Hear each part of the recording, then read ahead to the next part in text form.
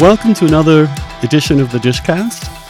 I am super psyched this time to welcome Caitlin Flanagan, the great writer from The Atlantic for many years and previously briefly for The New Yorker. This year, I think, has been one of her vintage years for commentary and writing, I have to say.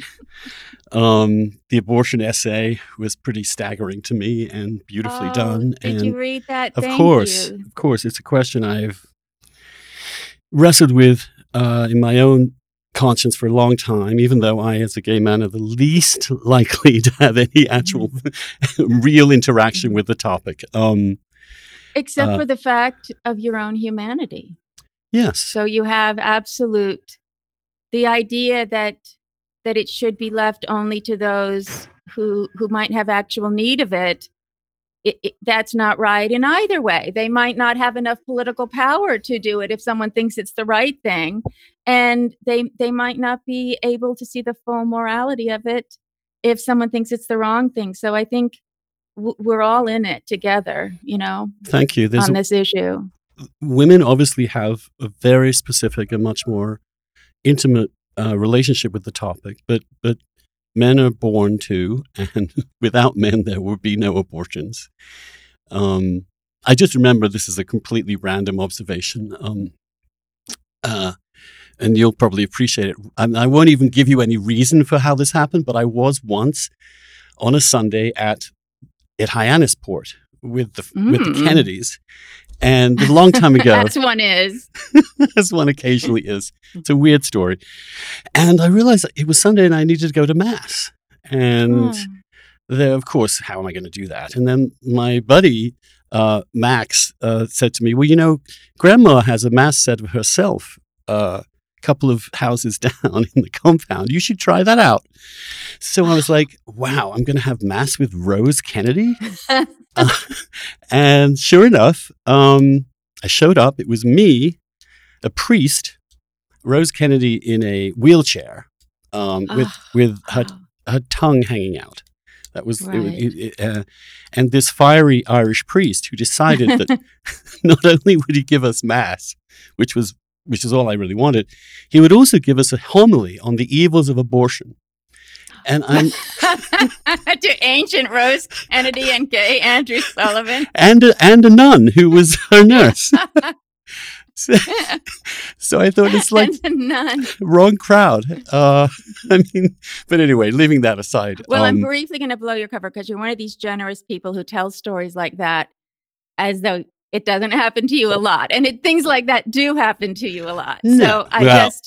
So you're generous to tell it that way, but it's an excellent story, which I will now be telling. I was literally just in grad school, so I was a young guy, and Max and I became good friends. Even Kennedys have human rights, and they're humans. And one of the things I have, and maybe this is just my Catholicism coming, but my mother always told me, don't assume these wealthy, fabulous people are happy. They could be miserable. You never know the stories behind any person you meet. And what looks like privilege may not be privilege at all. And what looks like terrible adversity may be actually overcome by a human being's ability to grapple with it and to thrive with it and to feel connected to others in it. But how many times do we teach that right lesson to ourselves and it keeps slipping out of our grasp? Mm-hmm. My sister, I just think this is a great story. No Kennedys are in it, but my sister, who's like a Kennedy to me, she was in London, living in London, raising her very small children, and was kind of twilight. And she just had that kind of slightly melancholy feel. And when you look at the lit windows and you just imagine, despite, what your mother said, you just imagine these perfect lives. And she just looked up into a flat and she could just see enough of it. And she just decided, those people, that's it. Whatever's going on there is happiness. And suddenly she realized it was her own flat. Really? That is not the flat where everything is perfect, but just that we're just reaching. We want to believe. It's so much easier to believe if we get enough money and buy a house like that, or whatever like that, that with it would come any kind of expensive material good. With it would come something deep. We know nothing deep comes with it. Many pleasures and great things and family life, having more space in a house, everything is great, but we still think something deep is there. And I think that's why we're both Catholics, because we are reminded in every possible way, that there's nothing deep there. Right.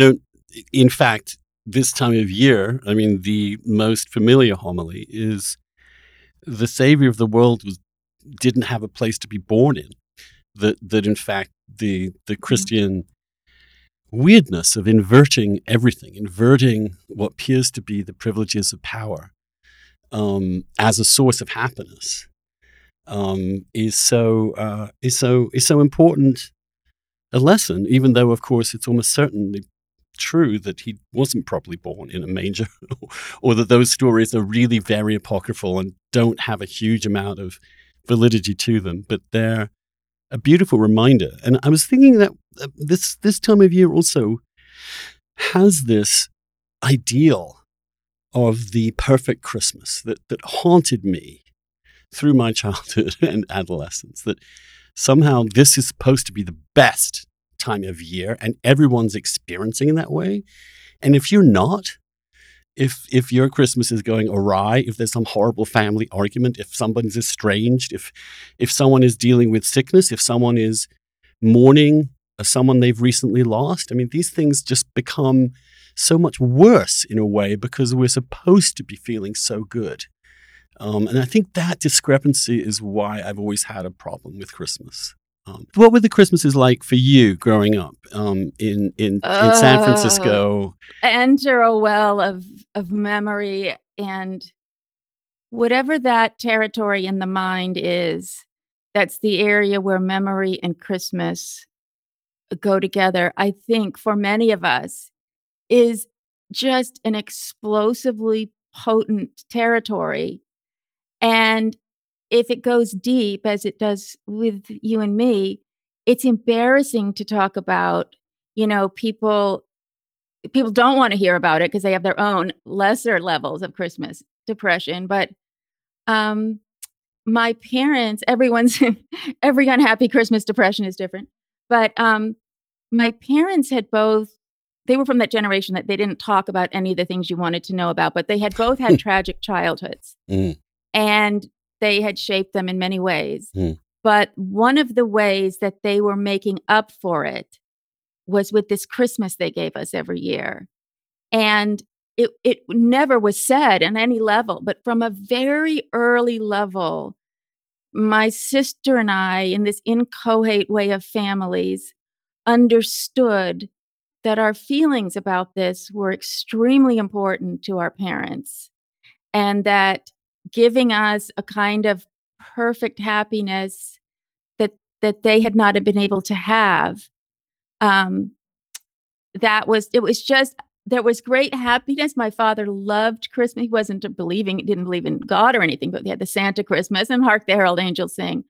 And in my earliest years, it's like chasing the dragon, I think, with a drug, in that my memory of those early Christmases is that they were, I mean, talking 7, 8, 9 years old. They were so happy that things under the tree were enough, that whatever was with mom and dad, you could kind of feel it, but then it came on more and more on board. And by adolescence, I knew I couldn't provide them what they were looking for. And the haul of my life, whatever it was that they had been seeking in Christmas that I had to provide, I couldn't do it. I couldn't do it any longer. There's, as you're saying, there's nothing you can unwrap under a tree that is like a child opening a toy.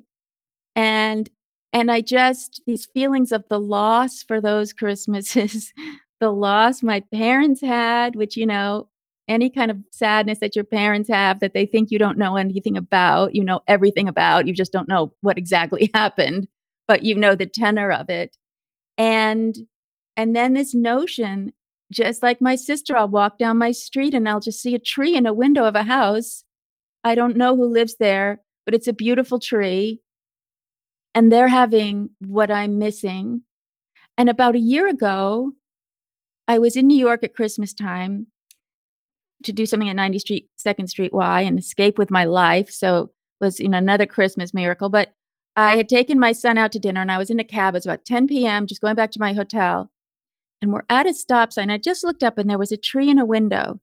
And I was by myself and I felt a well of grief come up within me, of sorrow that was so connected to this tree and my parents and whatever, that I actively had to tell myself, stomp that down. We don't explore that. So I'm not in any way saying to any listener that you, of course, understand what I'm talking about. It's a rare case. I mean, I'm the last of the Red Hot Christmas depressives. It really gets to me. What about you? I know you have your issues with this holiday. I think what you were talking about, which is that the expectations of this are so intense that if you don't match them, you feel a failure. And so that there was always a moment at Christmas where the family would turn to me and say, "You're ruining our Christmas." Oh, you're going to ruin Christmas. Oh, Jesus Christ. Excuse me.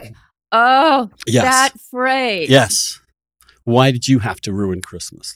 And if anything went wrong, anything. And the other thing is that if you didn't have a lot of money growing up, then Christmas was always stressful because you were spending money you didn't really have or that was really valuable. And if you threw it away, if you wasted it, if you upset people, then of course it would be even more stressful. And also when you come from a not happy home, like I didn't come from a happy home. My parents were pretty much at war most of my childhood and adolescence, and my mother was also a bipolar depressive with borderline personality disorder, which we eventually figured out. But so there was this constant stress, and if we got through a couple of days of Christmas without my parents having a huge fight that we would all have to run away from, we were very lucky.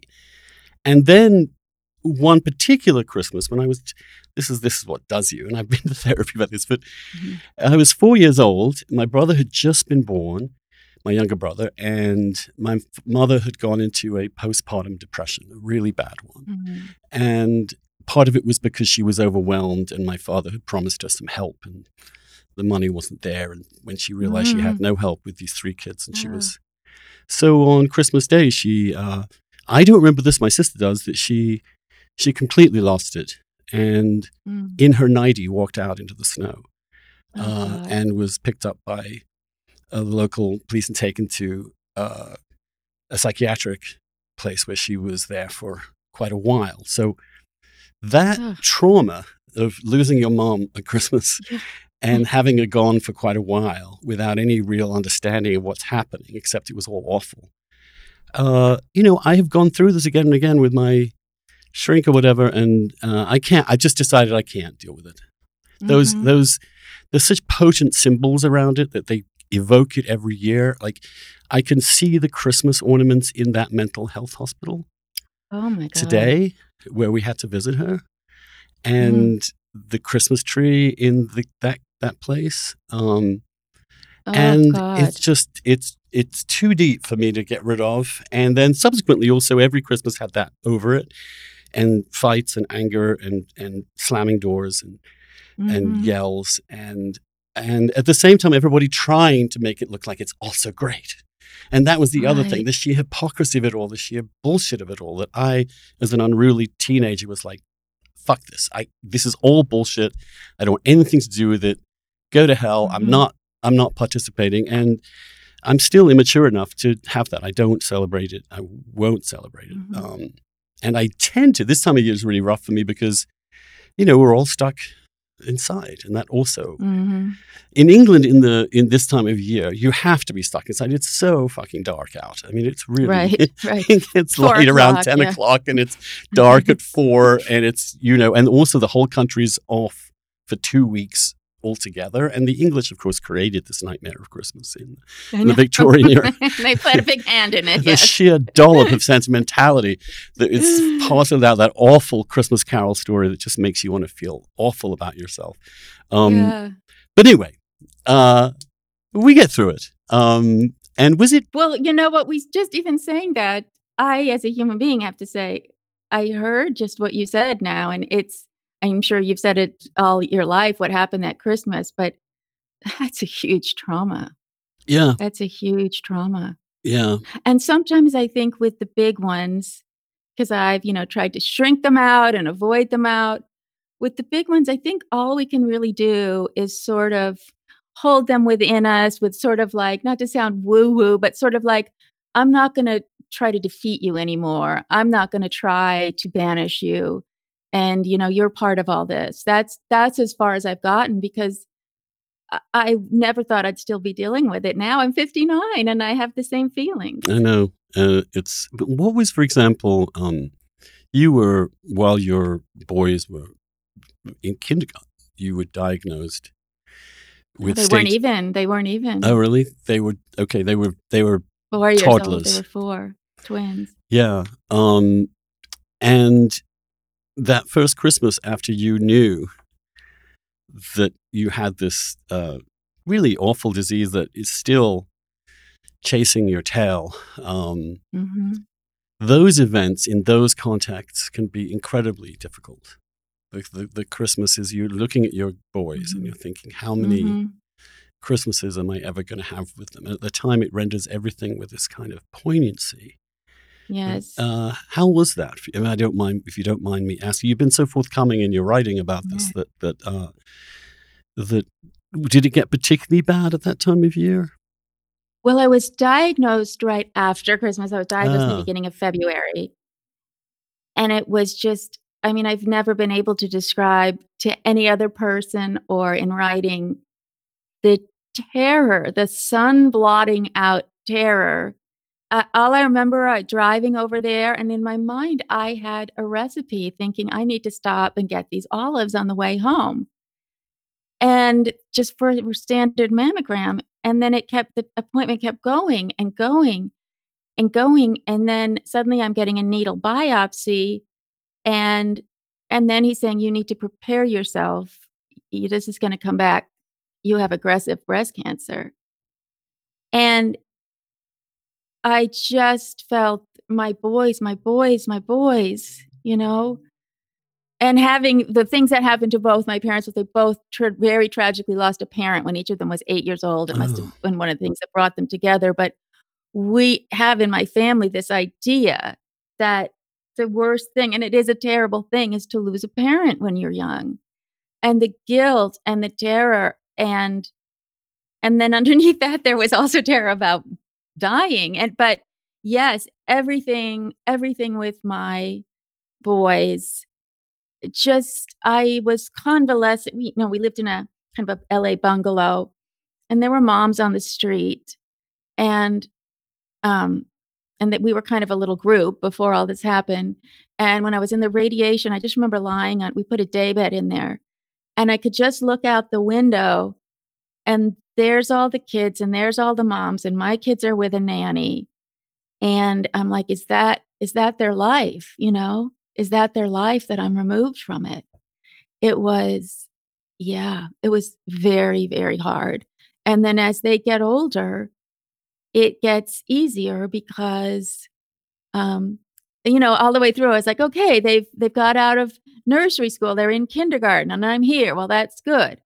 Okay. And then they're at an elementary school where a family member teaches, so that there'll always be someone around for them that's part of their family. And then, oh my God, I'm at 6. I had a recurrence when they were in 4th grade, a terrible metastatic recurrence. Right. Which I was a bit more at peace with, because I was like, okay, everything was measured in what would this age be like to lose a parent? What would this age be like? And so with that, even though it was very, very serious, I thought, okay, they're in elementary school. They'll have actual memories of me. It won't just be videos. But I don't want them to always be thinking of me. I don't want to be one of these mothers who has recorded a birthday message for talk about ruining Christmas. Then I can ruin the birthdays too. Yes, but like some spectral ghost coming back to them every is year. your dead mother, and you're 37. Now that you're 37, you maybe have learned that what shirt to wear with a herringbone. And if not, I've brought in this sort of haberdasher to give you an important lesson. But each age, I felt better about it. And then I've often been embarrassed because I have been at death's door a few times. It's interesting you mentioned the New Yorker. I was very at death's door during those 2 years. And it was a miserable experience being there. And I kind of brought that up to say this is all. And now it just probably seems like a big lie to them, because here I am, still alive. And now I have this recurrence and, the Atlantic's being so wonderful to me. But I don't know. I just feel embarrassed now that I haven't died. It's called living posthumously. That you. Oh, that's and the same. I mean, I didn't come as close to you at all. But you're 29 and you get this diagnosis as I did. And you're also surrounded by people, your friends who are in the process of dying too. So there's this kind of intensified feeling. So that when I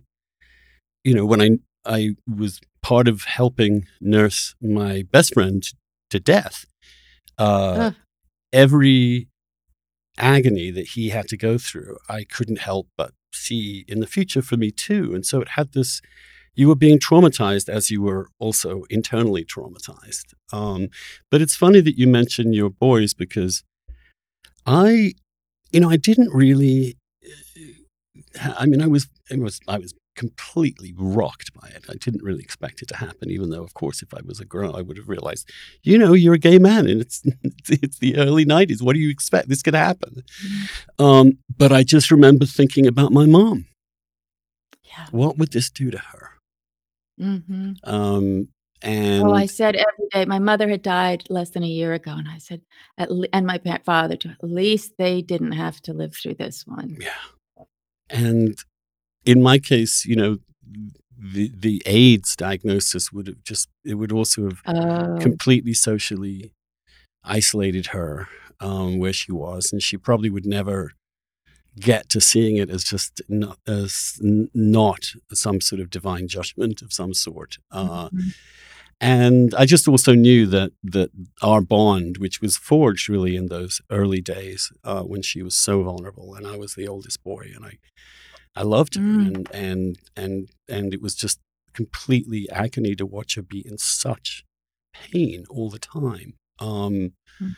So it was not crying. The first time I really broke down about it was not thinking about myself, but about her and what it would do to her, and just the sense of failure that I had failed, that I had done. I deserved this, and that I was going to put my mom through this awful thing.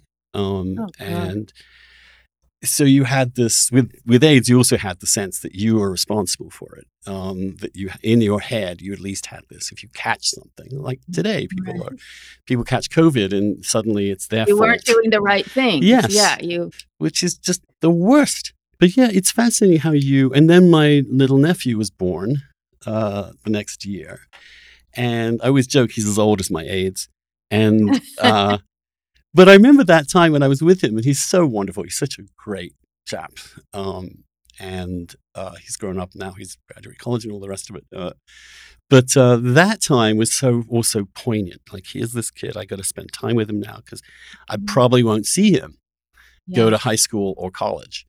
At least that was a real possibility. And that kind of, did it, I mean, you've learned to live for what, 20 years now? Maybe longer than that? 18 years. With the sense that that life is incredibly fragile, right? How does that affect you? I mean, you're more aware, aren't you, of mortality, of your own mortality, than other people might be. Although it's also true that goes from your head. You're human, so that stuff disappears for a while. You're mad at the the UPS delivery hasn't come on time, or all these other things that, or, all the things that life throws at you every single day.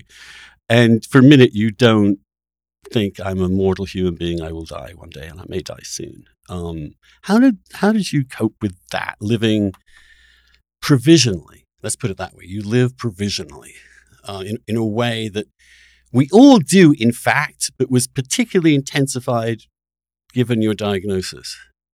It's funny. It's something that's, nobody really wants to hear me talk about it because, the only people I talk to are the people who are my friends or, love me. And so the minute I say, well, this could be the last Christmas, or something like that, not to my family, but to somebody. Oh, no, no, no, no, no, no. That is not true. But then I just had this other sort of health miracle, which was or a health gift. And I hate to say that because let me take miracles out of it. I feel very strongly cancer is something you get. We don't know why you get it. Sometimes a particular medication or chemo regimen, it works for someone and they go into a long remission.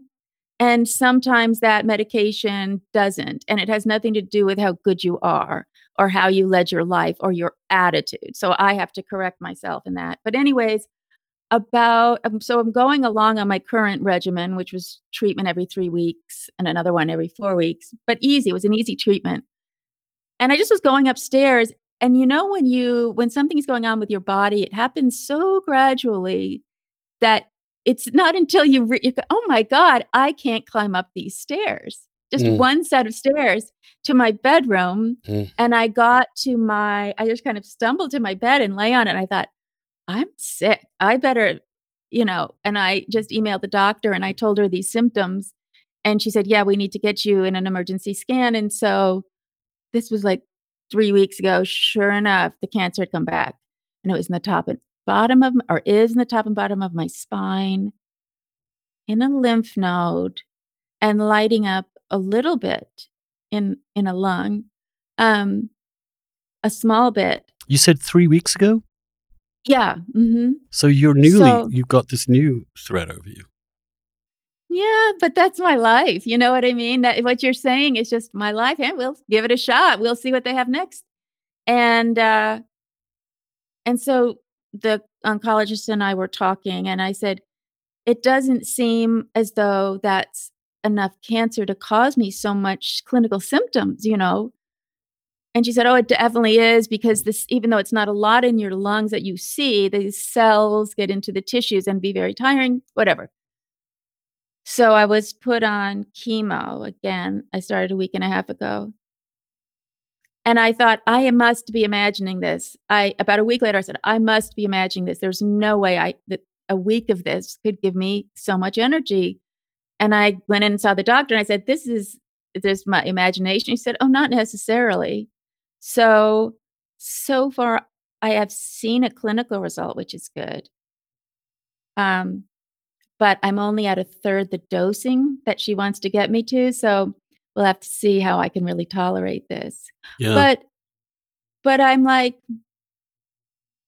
Andrew, every single thing I wanted to do in my life, I've done. Mm. And there's a lot of other things I'd like to do. Mm-hmm. There's a lot of mistakes I wish I could go back and correct, but everybody feels that way. And it's just sometimes an excruciatingly heightened awareness of being alive. And then when it gets really close, then then you can get, afraid again, terrified again. And the funny thing was, I'm nowhere near the assisted suicide situation. I mean, I would be, even at top speed and flunking all medications, I would be years away.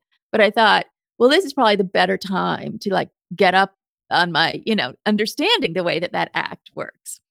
End of life act in California, one of our few good laws in this insane state.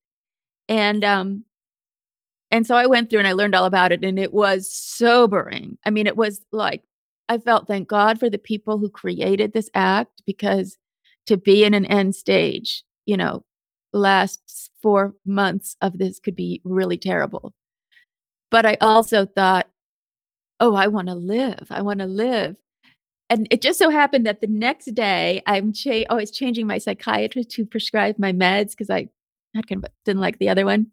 And so he was just giving me this basic screening, and he said, "Have you ever thought about suicide?" And well, yesterday, it's like it's not really a question you can ask, because I'm like, I've got my notes on the Suicide Act, so I guess I have, but I don't think it's a sign of mental ill health."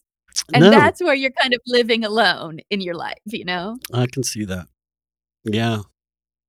Um, Happy Christmas, everyone.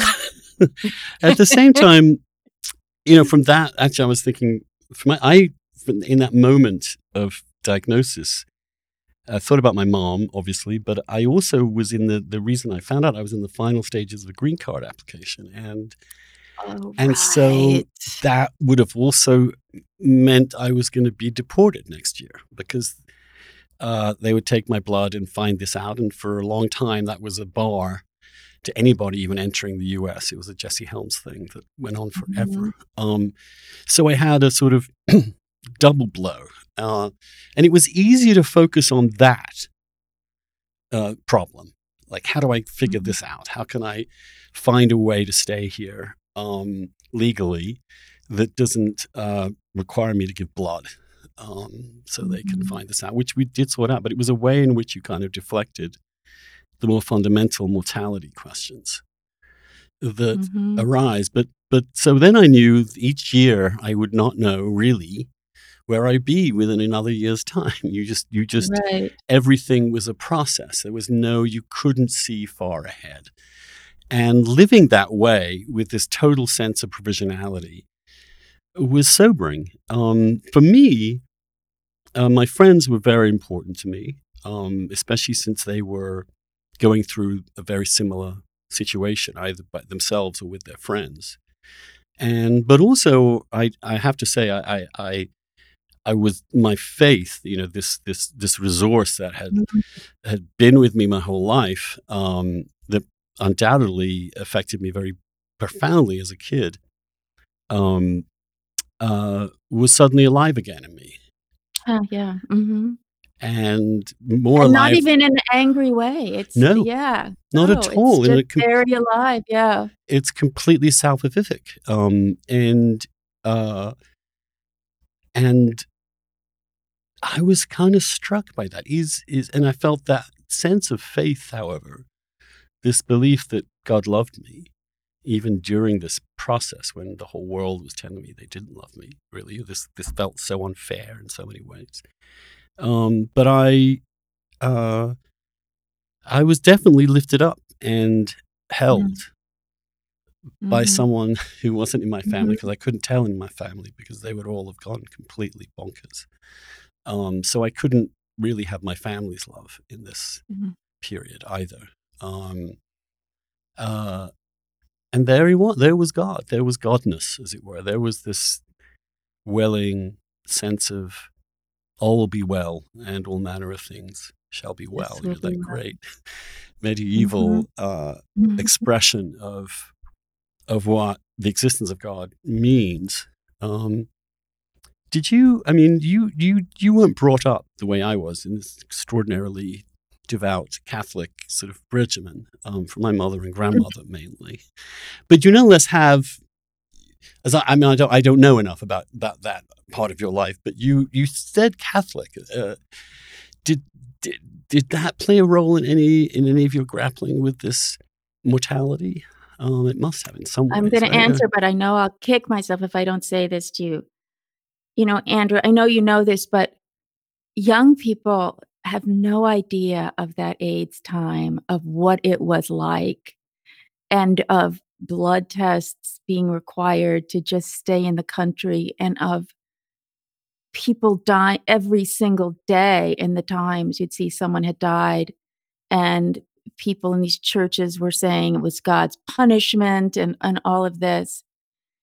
And then And then with that, because they don't have a sense of history, and maybe, no, you can't, I don't really think they know what you did for gay kids, and the fact that they they don't even think about it, that they have the right to get married, these young kids I know. So, Well, I thank see you. you. I see you. I appreciate it.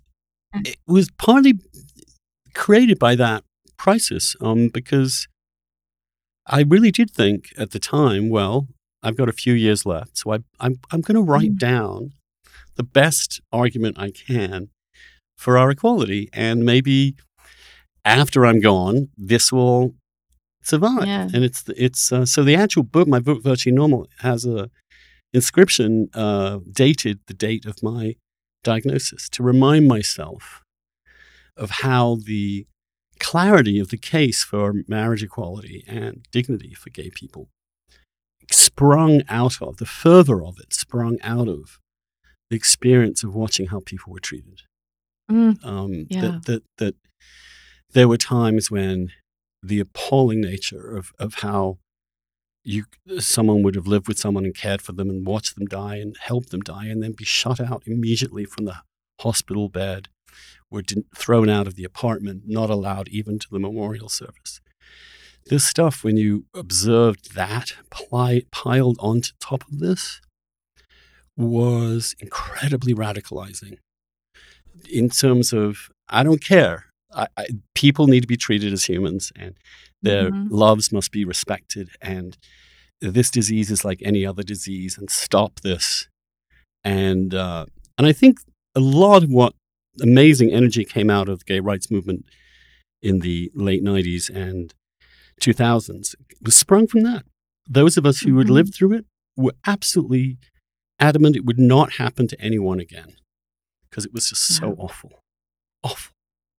And, Um, hearing you talk about that, my mother was so ardently in favor of abortion. She'd been a nurse, and in the '50s, she had cared for mhm, girls who they were dying, sepsis from bad abortions. Mother couldn't come, wouldn't co they were interviewed by cops, mm, and just they died in extremely, terrible ways because sepsis was hard, really couldn't control then. awful.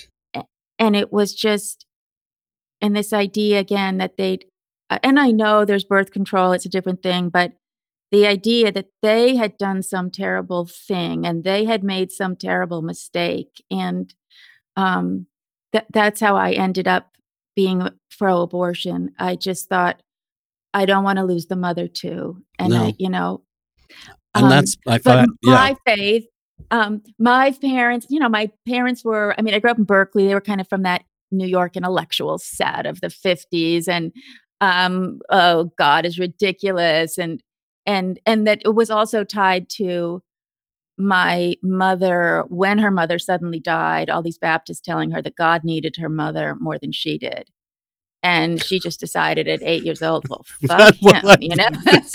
that's absolutely. Exactly. And the ultimate story, Oh, this is really a tie, this explains my family's faith, this will bring it all together, Andrew. My father, we were living in Berkeley, my big sister, I probably wasn't born yet, she was 5, she was down outside playing with the girl across the street, and the girl across the street's father, my father would call him Reverend Mum. He was like some minister, and he really was like this old school Berkeley guy. There were people in Berkeley still from the '50s who had been the conservatives because Berkeley radicalized, like, overnight with this expansion of the university. So my father just, and he would wear the Reverend Mum would wear, like, the black suit and whatever. So, anyways, my sister runs up to my father who's writing, and she says, "Daddy, Daddy, Margaret Mum told me there's no Santa Claus." And my dad paused for a moment and he said, "You tell Margaret Mum there's no God." And my sister, was very, she had no idea what she was saying. She just thought that, she followed rules. And my father thought, "I'm gonna pay for this." And sure enough, it was Berkeley, so they had a long stone staircase from their side of the street to mine. Reverend Mum, suited up, coming down, knocks on the door, and he's from the world that, if a minister comes, you let them in and you make tea, but my father had less than respect. And the famous moment was Reverend Mom said, so, my dad's like, so what do you want? Like, there's no small talk. And Reverend Mom said, well, your daughter told my daughter there's no God. And my father said, and your daughter told my daughter there's no Santa Claus. And Reverend Mom, I guess he just exploded because he said, but there is no Santa Claus. And my dad said, and there is no God. So it was just like, why it's the ultimate Flanagan story is we didn't have any God, but with Santa and the Easter Bunny, we children had to believe in these goddamn things. And any crisis of faith, they didn't want to hear about it. You could be 16. What do you want from Santa? Oh, I hope Santa brings me this or that. You just had to fake it. But they made this mistake. Something terrible had happened in the public schools to me in 5th grade, and it was kind of a bad thing. And they decided to take me out and put me, the only option was there were a couple of Catholic schools in Berkeley. This was back when California was full of Catholic schools. Mm-hmm. So against their better judgment, they enrolled me. And they were thinking, of course, we've filled her with enough, principles of the family that she won't catch on to any of that mumbo jumbo, but she can get her reading and writing done. The opposite happened. I did no work. It was a totally boring curriculum. And the religion class was hopeless because it was like entering a really complicated movie in the middle. It's like the Pharisees and the censure. But in the one classroom that was English and it was already had religion, the nun, whom I very much liked, she had put up these posters. Each one was for the Beatitudes. And they had the Beatitudes, each one, and you'd see a picture of somebody, kind of a 70s, sepia tone, cool picture. And the class was so boring. And I just read these and I'm not even trying to find faith, just bored. And they started to sound like, because my mother was very involved with United Farm Workers, very, very involved with the poor and very involved with the treatment of the poor.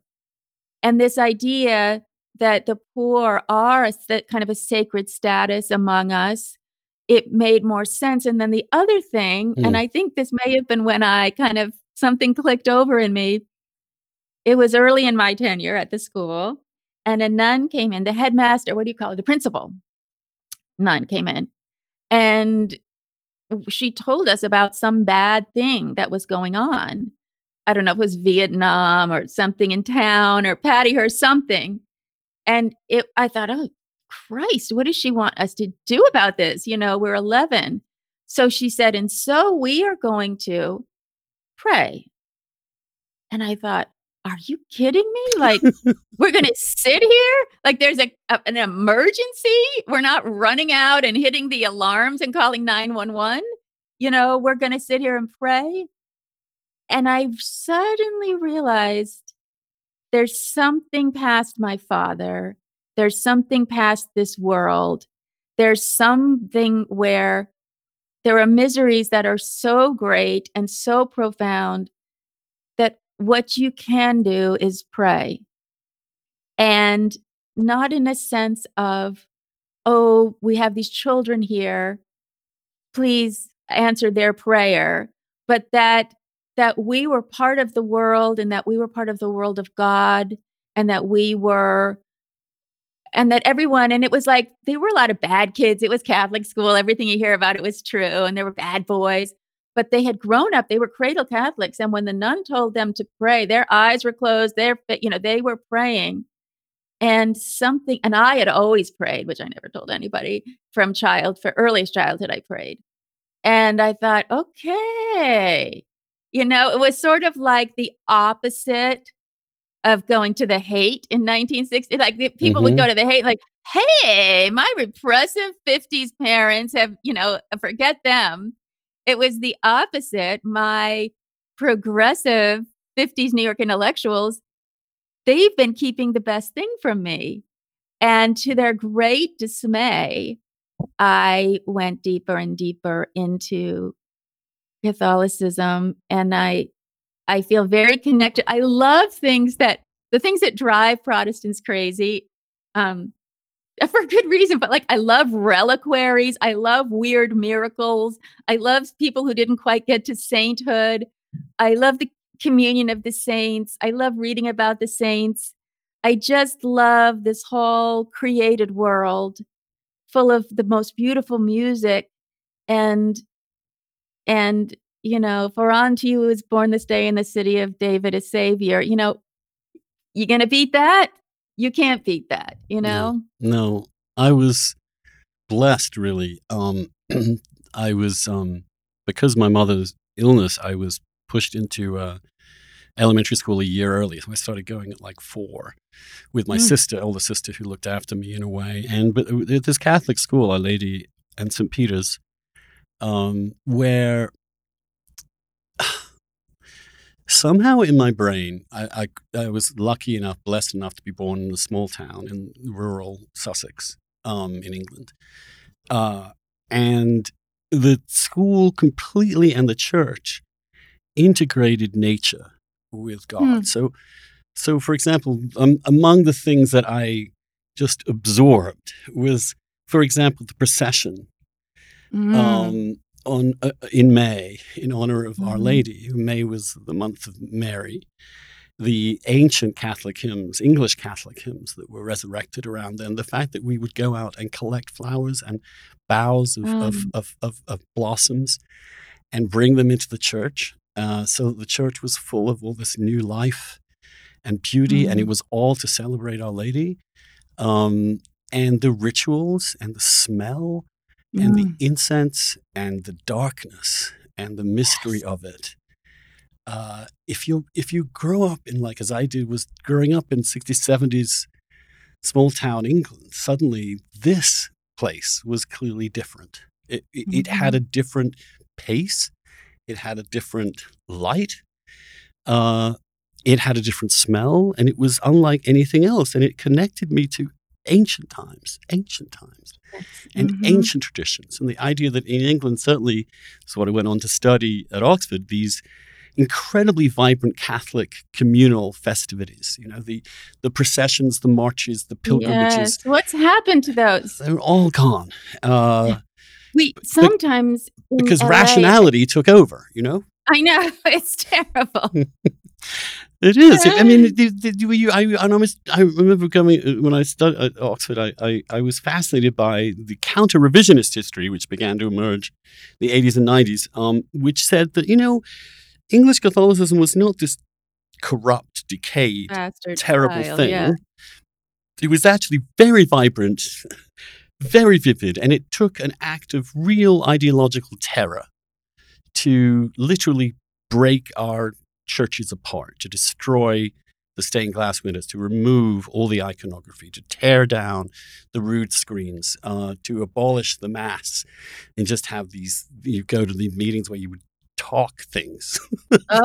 You just have to sit here and absorb this message, as opposed to just being instantiated in these simple, ancient human rituals. I mean, just the kissing of the cross on Good Friday, just that process of abasing yourself before a physical object, in which you're all exactly the same. No one matters. Status, nothing matters. You were just there to celebrate the incredible passion of Jesus. And also I don't know about you, but I was, the passion was so vital to our understanding of God. I mean, you're suddenly in church and you're told that godness is this man who is being tortured on a piece of wood. Yeah. Just the paradox. You're constantly, so this paradox that life is mysterious and dark as well as beautiful at the same time. The integration of real suffering into faith life. I think it made sense of my own suffering at the time, my mother's suffering in particular, that there was salvation in this misery. And sometimes it was only through this kind of pain that you came to yourself, that you saw the condition that we are all in. And that ability to transfer almost that physical pain into physical, tangible sacraments and rituals and symbols. I will forever be grateful for my Catholic childhood. It was enchanted in the way it can never be again. It can never be again. Because you learn too much and the world disabuses you. But for a while there, nature, the seasons, because I lived in the countryside, were just so fused with a sense of meaning and truth that I think it's sort of, it's one thing that I still have, severe issues with modernity. This lack of enchantment, this lack of meaning, this isolation and shallowness of our lives. So in a way, I was kind of set up from my youth to understand that if bad things happened, awful things happened, and they will happen, then they're a path to something, not a dead end.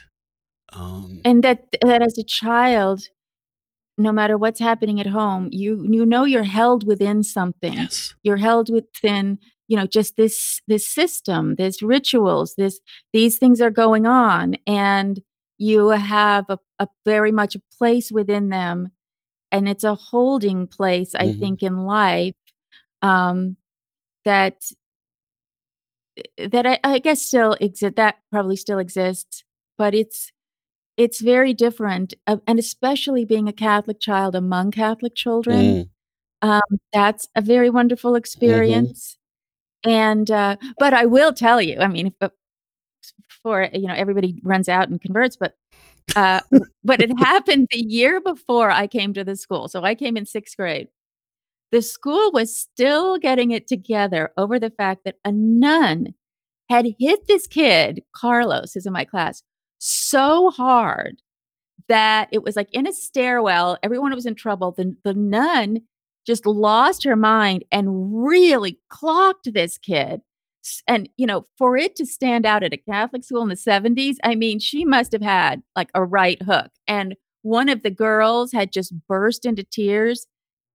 And so, and that was kind of hanging over, the nun had been sent wherever they sent bad nuns, but it was hanging over the room. It was a point of hilarity to the kids by then, and it was just, those nuns that were in charge of Catholic education, there were wonderful ones, and there were people like that, and before the 70s, there was no.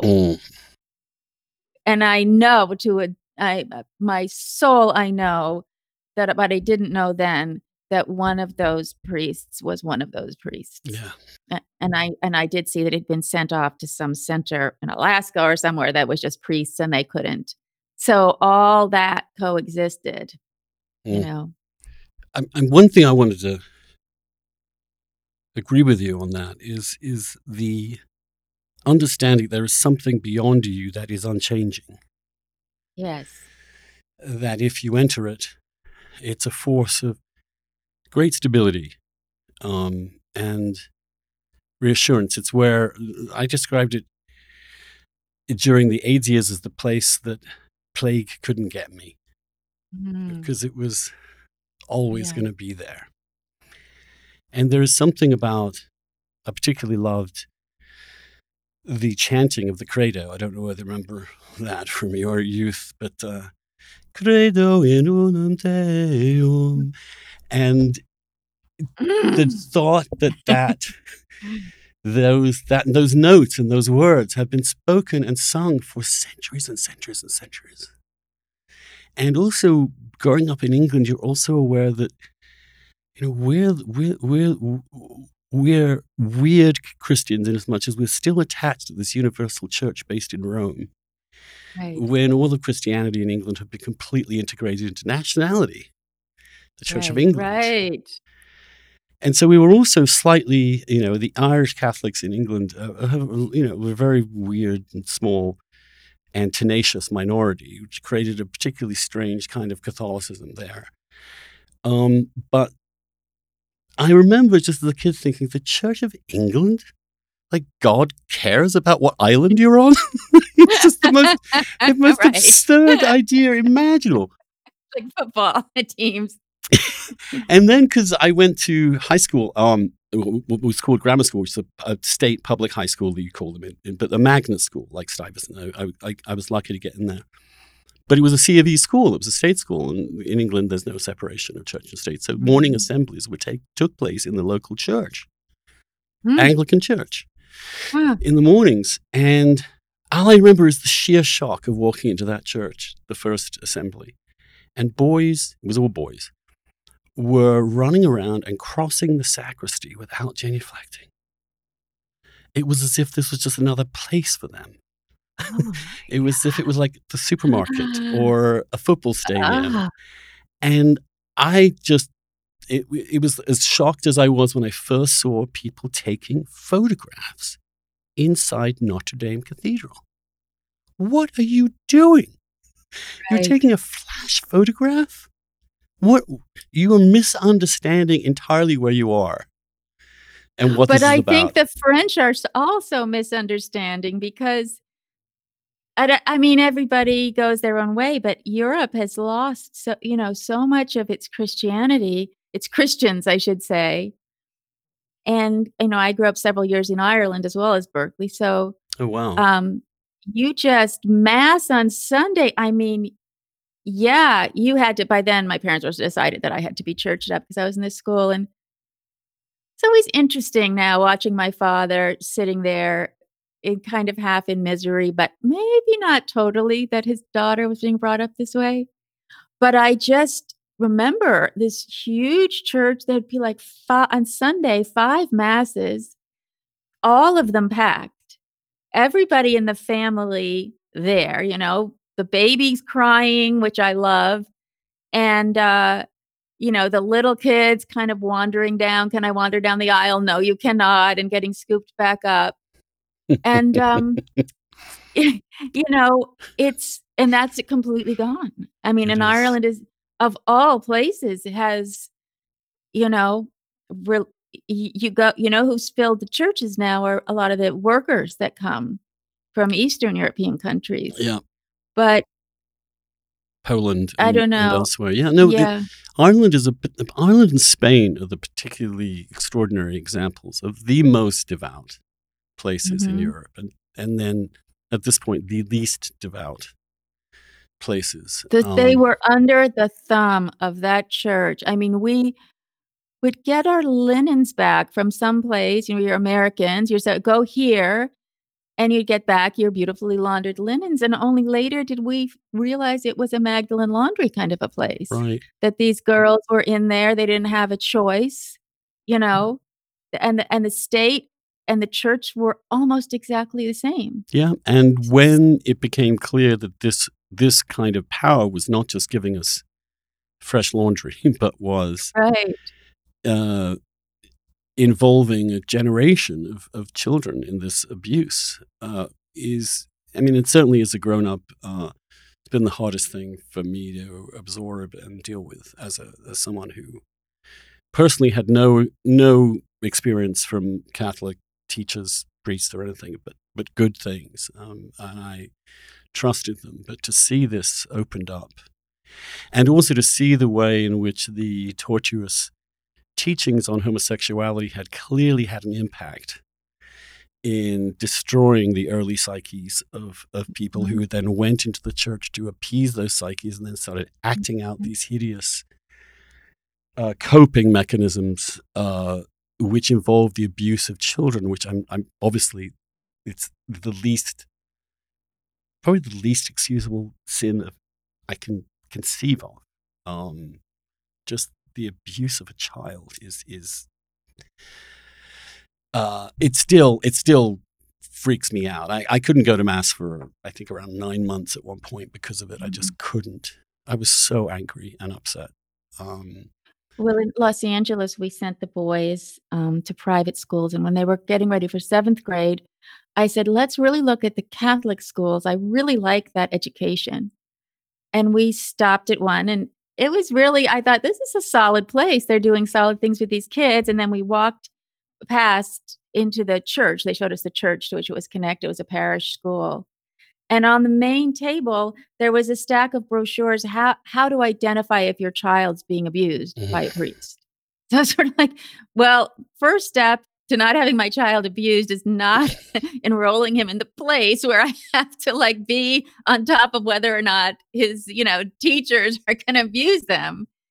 And, sent them to a secular private school. Yeah. I was supposed to go to a Roman Catholic magnet school because they were separated back then. Mhm. My parents took me there, and we just immediately were just horrified at the way this place felt. It was just something dark, grim, and clammy about it. Yeah. I could just see the abuse happening there in retrospect, not at the time. Mm-hmm. And my parents put me in the Protestant one, which probably saved my faith, to be honest with you. Right.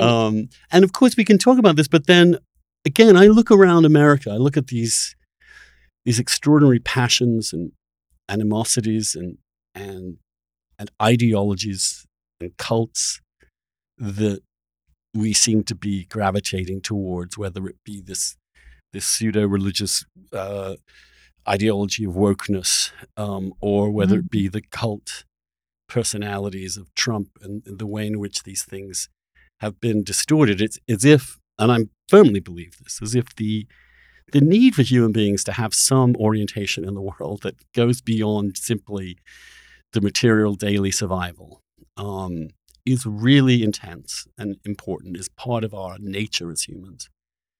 And you take away the role of these great faiths that have, over the centuries, over the millennia, have finessed and understood the human condition, have had geniuses and artists feed into them to create this extraordinary tapestry of meaning that, for example, the Catholic magisterium is, which includes, it includes Michelangelo, it includes Dante. It's an astonishing civilization, and without it, even though I understand entirely why that is weakened, we're a much less, I think, functional society. We're less happy. We're seeking to get from things stuff that those things will never give us, or we are trying to replicate those feelings of meaning and of collective meaning in ways that are actually very dangerous and haven't been thought through, and split us up into these horrible identities rather than unite us under this common humanity. I mean, that's the one thing that I love about Catholicism is it's Catholic, which means that these are the same doctrines, rituals, but they include everybody. Mm-hmm. I mean, you would go to the cathedral I go to here, it's black, white, young, old. It's a real... Oh, truly. Catholicism is the religion that has everyone. Yes. All kinds of people. And I agree with you completely about, wokeness as a religion and these other kinds of things as a religion. And what they all lack, and they'll always lack, is the most important thing, I think, of Christianity, is that you can be forgiven. You can be fully and wholly forgiven by God, and you can be restored to whoever you were before you did whatever it was.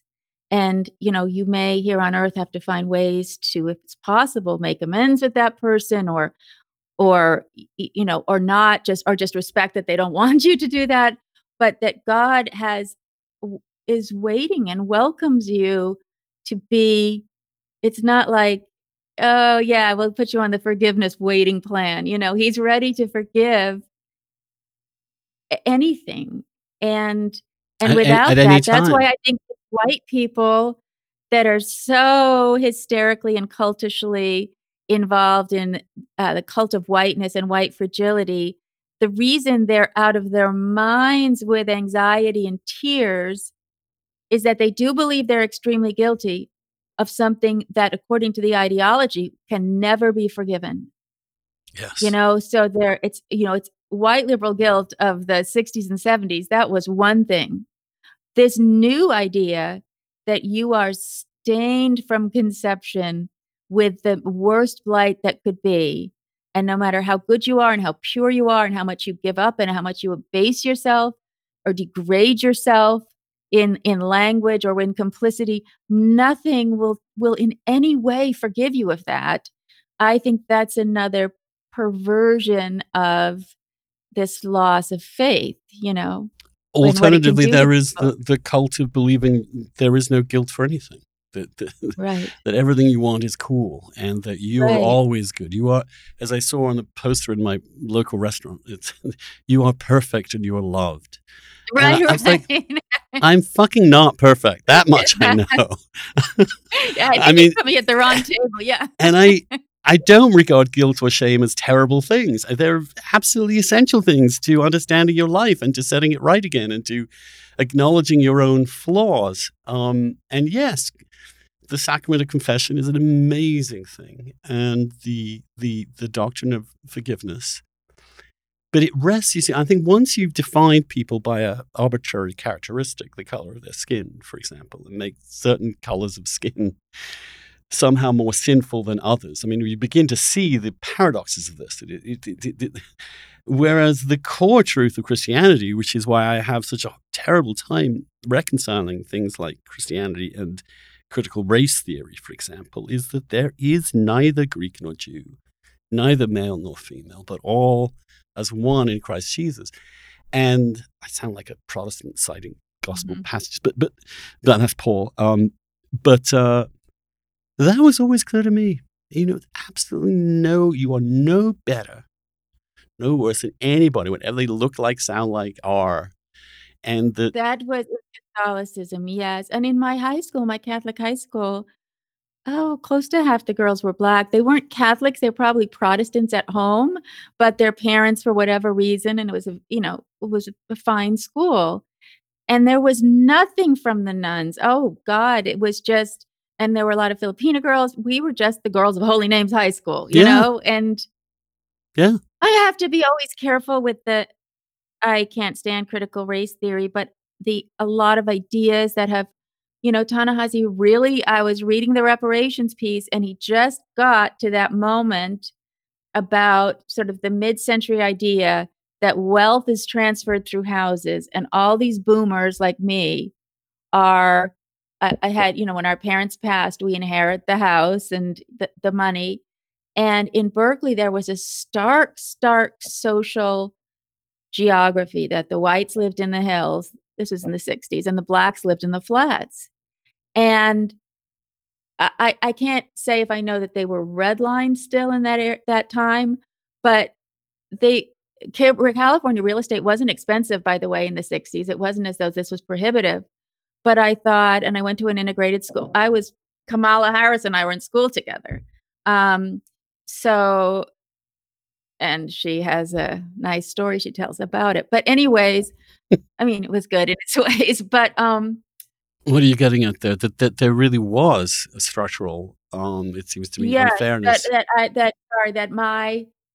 that when my parents died and my sister and I got a substantial amount of money because California real estate over the times of our life went so far up, and the Black kids I went to, and these were, I don't know if it was a GI loan, I don't know who backed the loan of the mortgage, but was something that may have been, you can't even get that kind of a loan if you're Black. And I thought the Black kids I know and that I talked to, and then I interviewed a whole bunch for a piece that never got published, but they don't have that. Right. They don't have their kids' college education.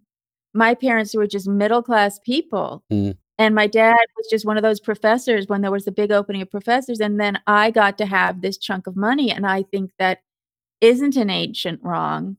I think Ta-Nehisi is right in there. It's a present wrong because I know the people that have been wronged by it. So I absolutely think we're seeing new ideas, and if I think them through and they make sense, I say, "Oh, this is something that does need to be addressed and I redressed, and I don't know how." But then when I see all the bullshit that goes around with it, it's just laughable. Well, It's just I think laughable. this the again, it is a practical problem. How do you compensate for this wealth gap that occurred for those reasons, which you were not responsible for?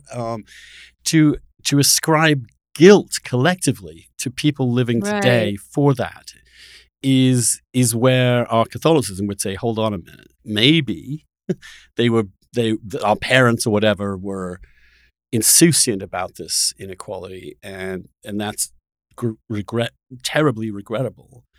But we're not inherently racist because we were the unwitting beneficiaries of this system, and would be perfectly happy to try and do things that would ameliorate it. But when we're told collectively that the color of our skin in itself condemns you, that's an incredibly unfruitful way of rectifying past injustices. And it's never worked. And you don't guilt people or force people into admitting sins they didn't really commit, actually, and are not complicit in. And it's yeah. I mean, I have I'm English. I didn't grow up here, so for my family was immigrant, partly Irish immigrants, partly English, long time, but modest people who, like a lot of other people, did benefit. My parents benefited from exactly that real estate boom. And that does make a difference, although we inherited nothing, actually. And probably maybe a little bit. But no, that their quality of life, but there wasn't a racial element to that in England. And that is the difference. But nonetheless, the class aspects of that, people who could afford to put down a little money on a mortgage early on, were paid off immensely, whereas the next generation has no access to this stuff at all. And so again, that's a real problem. It's another thing, Andrew, where it's like, I am not guilty for actions of people in the past, and yet I have benefited from it. I have benefited. That was, I think, the notion of a structural racism, in mid-century America, that's kind of showing a divide now as that generation, the World War II generation, dies off and kids get their houses. But I think it's going to peter out pretty quickly, that kind of people that have been economically disadvantaged in that way by the government. I would be very open to some idea, but on the other hand, do you know what's going on at Dalton now? Dalton School in New York? I know. It's like a gift to me because I'm just writing this long essay on private schools, and I wanted to send them a bouquet. But for the listeners, Dalton is like a super, super, super fancy day school in Manhattan, K through 12. It's $54,000 a year for kindergarten, and there's at that price, there's 5 or 6 people dying for each spot. So all the private schools, the good ones, the independent schools, have gone into anti-racist issues just completely, just like a religious conversion. And they have presented to the headmaster, or whatever they call it, the head of school, this 8-page list of demands that is comical, because one of them is that half of the donations need to go to the public schools. It's like, at Dalton, you live on donations. Either, if you feel ashamed, as well you might, at working at a place where you are at the pleasure of millionaires and billionaires and hedge funders, because that's what runs Dalton School. If you're embarrassed of that or ashamed of that, hey, I get it. Go teach in the public school. But they're apparently on strike until, and you know what? The 129 teachers signed that. And I'm telling you, as a former school teacher in a fancy school, 129 teachers at Dalton didn't believe that. But the pressure to sign must have been unbearable. And the idea that if you didn't, you were not an anti-racist must have been intense. Yeah. No, it is. And it's almost as if the institutions that are most dependent upon class, really, that are most invested in sustaining this new upper class, as a sort of compensation, as a sort of, let's call it a grant of indulgence. It's almost like the old Catholic system, whereas if you paid a certain amount of money, a certain amount of sins would be forgiven, so that you are sitting there at the very upper crust of a grotesquely unequal society. But in order to live with yourself, you're going to enact these incredibly draconian racial demographic stuff that really is a way.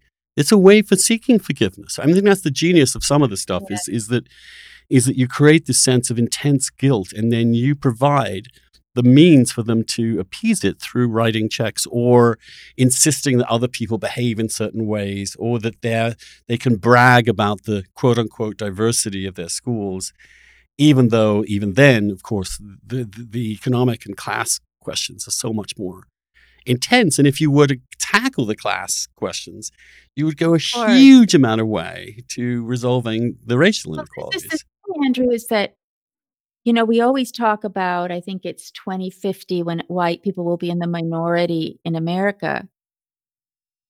But it will probably therefore also change the percentage of African Americans in the country, right? Because if there's more of other races coming in, I think that would make it a smaller proportion. Could be wrong, probably am. But what I'm trying to say is that, you know, Asian people out-earn Americans. Asian Americans out-earn Americans, and they outperform on every measure academically. So the idea, I think that's why they came up with whiteness, because there's fewer and fewer white people that you can peg all this on. It's called white adjacency. Yes. But the truth is that there won't be a majority, quote unquote, non-white in 2030, because like previous generations of the Spanish or the Italians or the Poles or the Irish, who are immediately identified as non-this or non-white, they eventually, in this great American melting pot, associate themselves with some sort of level and identify, and many Hispanics now do, as white. And you know, the difference in the color of my skin, the skin of like a Latino immigrant from Venezuela or Colombia or something, really not. It's really all of, I mean, for God's sake, it's all a wash at some level. Mm-hmm. So I sort of think one of the things that one can do, because there's no question that this has driven a certain panic among certain groups, but specifically white evangelicals, it appears, this racial panic that we're losing our country, this is becoming different. I think it would be incumbent upon people on the right end of the spectrum to say, no, this is actually a very familiar situation we're in America. It's just that we have recently taken on such a massive bite of new immigration. I mean, it's a huge amount to assimilate what we're doing right now. It's the highest proportion of foreign-born people in 100 years. And the numbers are higher than ever happened in America before, of people just not born here. Forget about the color of their skin, but people who are just of different cultures. That will resolve itself, I believe, because America is this amazing, unifying, culturally integrating place if it's left alone. And I don't... You know, where's the country other than America that could go through this much profound shift in demographics and have a system that says, no problem. Right. If you're a citizen, you're here, you're equal. You know, there's, you know, you're not less a citizen because you're just 10 minutes a citizen. You know, it's only America could have ever allowed this to happen. And, you know, they're always talking on the far left, progressive left and AOC and all that about, they want Swedish, Scandinavian style socialism. That's the kind of socialism that they want.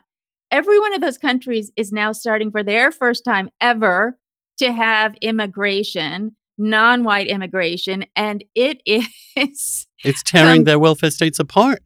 Yes. So the idea that other places are somehow better is absurd. Of course, it's absurd. You could have several tiers of that. You can look at Western Europe, which is the closest analogy, in which there have been there have been waves of immigration, and no, that's certainly you look at France or even Germany, they're having a terrible time integrating and tamping down very right-wing nationalist movements that have sprung up in reaction to this cultural shift, which European countries have never really absorbed in the past. I look at my own, Brexit is an act of panic almost by the Brits. But at the same time, when I think of Britain, I think, London today is over 40% of its population of London were not born in the United Kingdom. Wow. Now that is simply, now New York, it's been the case forever. New York is this great entrepot of like massive numbers of immigrants who go out into this broader continent to make their way.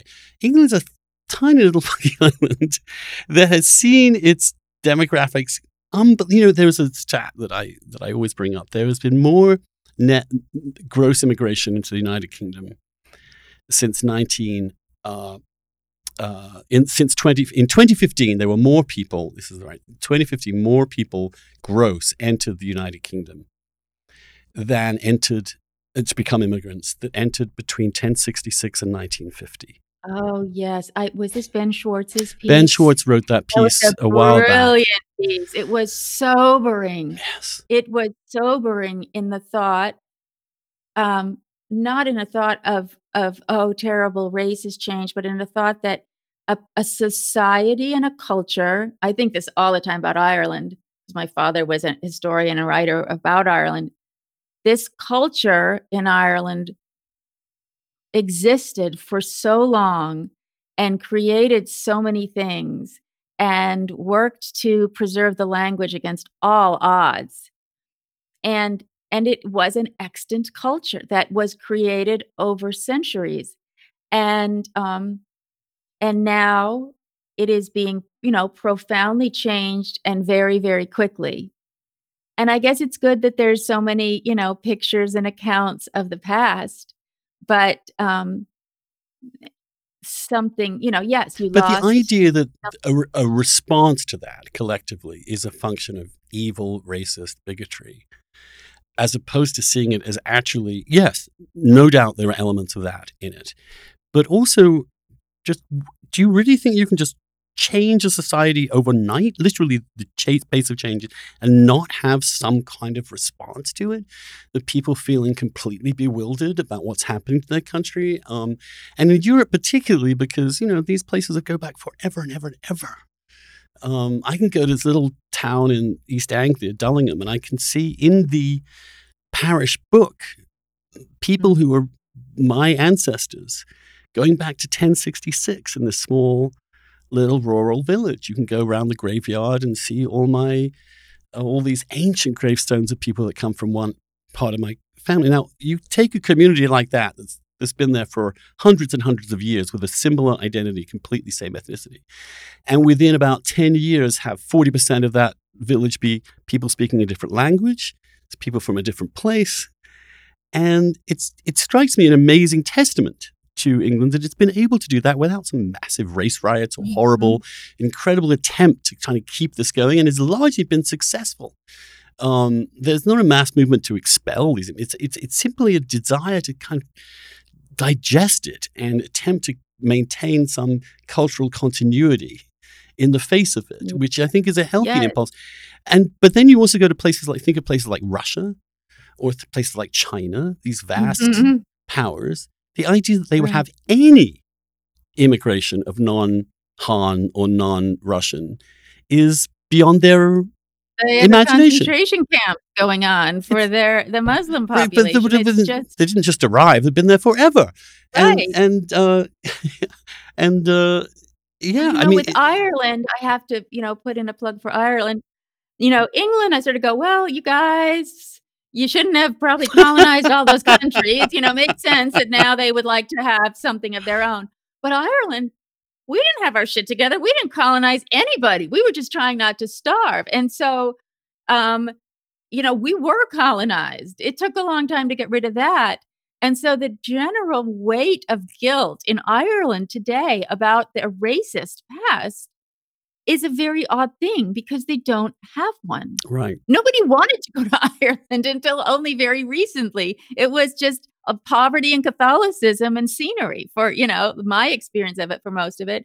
So, and I think of the people who worked. I mean, Seamus Heaney I'm thinking of, and then the people who Sean O'Riordan with the music. I mean, the people who worked to really understand who we were, who the Celts were, and there's that famous story, but I've read it in other cultures, but it's that when the Celts first got to Ireland, the chieftains made them burn their boats because it was such a terrible place, they would surely go away if their boats weren't burned, and from that, this culture but it's modernity, I'll just see what arises from it. Yes, liquid modernity, we call it. Yeah. But the idea that having regret at loss, the feeling grief, in some measure, small or great, about a place you grew up in that now seems very different, more different than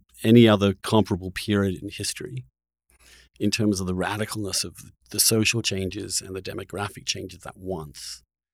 The idea that there isn't a perfectly natural, human, understandable reaction to feel some sort of regret, grief. I mean, maybe it's just psychological among some of us and not others, that some people love the new, always the new, and some of us just did not grow up thinking that everything that we encountered we had inherited was for those reasons wrong or bad. Right.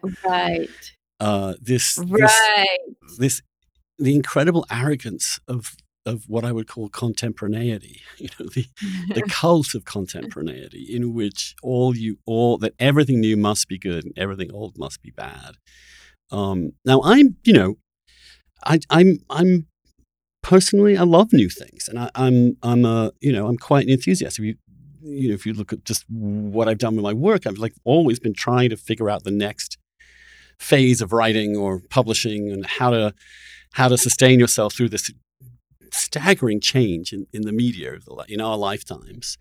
And I'm excited by that. And I was, pushing for marriage equality, things like this. I think emerge, and you need to change, and you should change.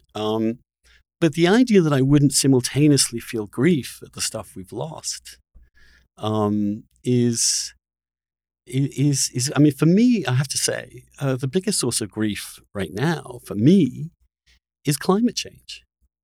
It just rips me up to think of all the places, all the unique, special places that have been roughly what they've been in terms of the climate, in terms of the vegetation, and all of that to me is the great underlying, overwhelming grief that I feel, that we in our generation are creating a sixth mass extinction, that we've devastated so much of the world. I just can't watch, documentaries about the coral reef without being downcast for years. Wonderful news of the new reef that was found, and it was thriving. Not that it's an augury of there being any other like that, but just the thought that there's something we didn't destroy. Right. It's hard to live in a generation where you are aware that, even if you were living in the 30s or 40s and you saw this unbelievable terror and miseries and warfare and living through traumas like Stalin or traumas like Mao and all the rest of it, there has always been a capacity for humans to repair that in future generations, to recover equilibrium.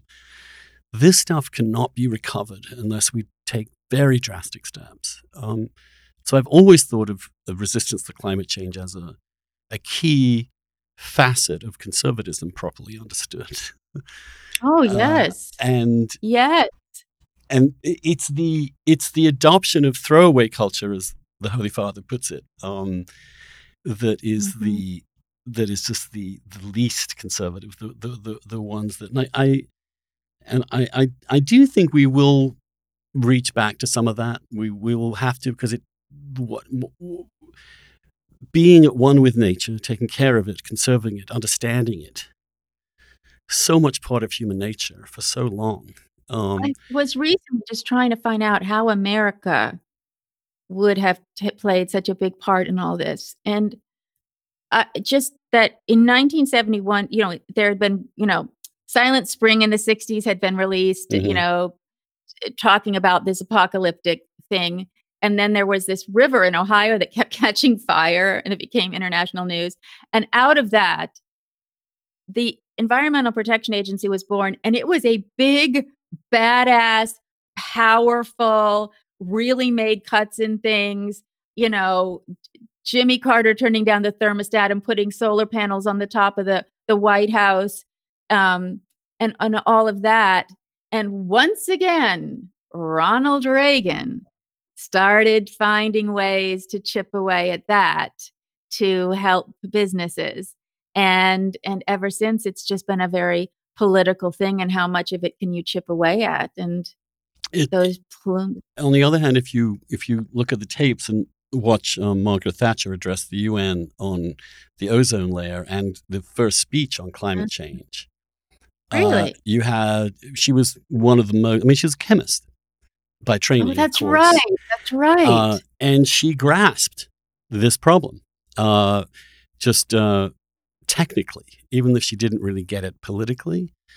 I say this. I very briefly in '85 worked for her private policy unit, where I made a case for environmental policy as integral to conservatism, which was she didn't reject it, but she really didn't integrate what its lessons were.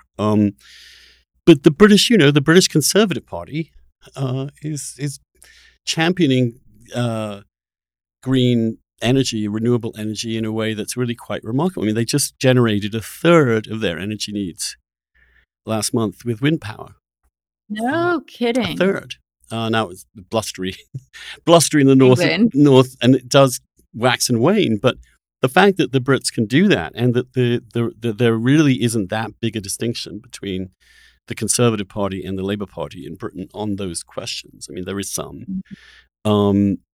It shows you that this is really almost uniquely American conservative position in terms of responsible right of center parties in the West, which is, a sign of not its extra conservatism, but its sort of borderline nihilism about a lot of things. But that's another whole question. I just wanted to thank you for coming and being so real and honest with us. And and to wish you. They call it. I'm a super fan.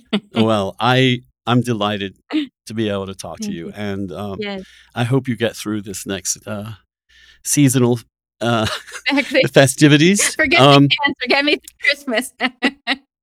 And thank you so much. The ultimate blow to die like January 10th. Like you had to live through it.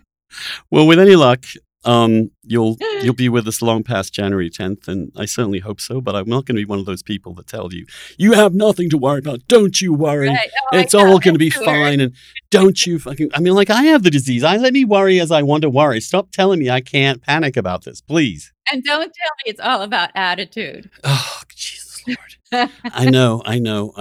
And I mean, it's always meant well. So it's not, and it's this expression of love. So it's a particularly maddening thing, but I do think everyone has a right to their own mood. And Christmas is the Hitchens used to go on about this. He hated Christmas because it basically insisted your mood should be controlled by some collective entity. And it was a totalitarian one-party state for like 2 weeks, and he hated it. Right. And let's remember, I don't know whether you knew Hitch very well, but I know. Okay. Well, anyway, I always remember him this time of year because he was an atheist and I was a Catholic, but we were at one in hating this time of year. Every time you hear Little Drummer Boy in Starbucks, your heart sinks. Oh, that's... Anyway, it's lovely to see you. Thank you so much for coming and doing this. Of course. Happy holidays. Happy Christmas. For you, this day is born a Savior. We're just going to stick on that passage from Luke. Happy Christmas. Okay. God bless. You too. Bye-bye now.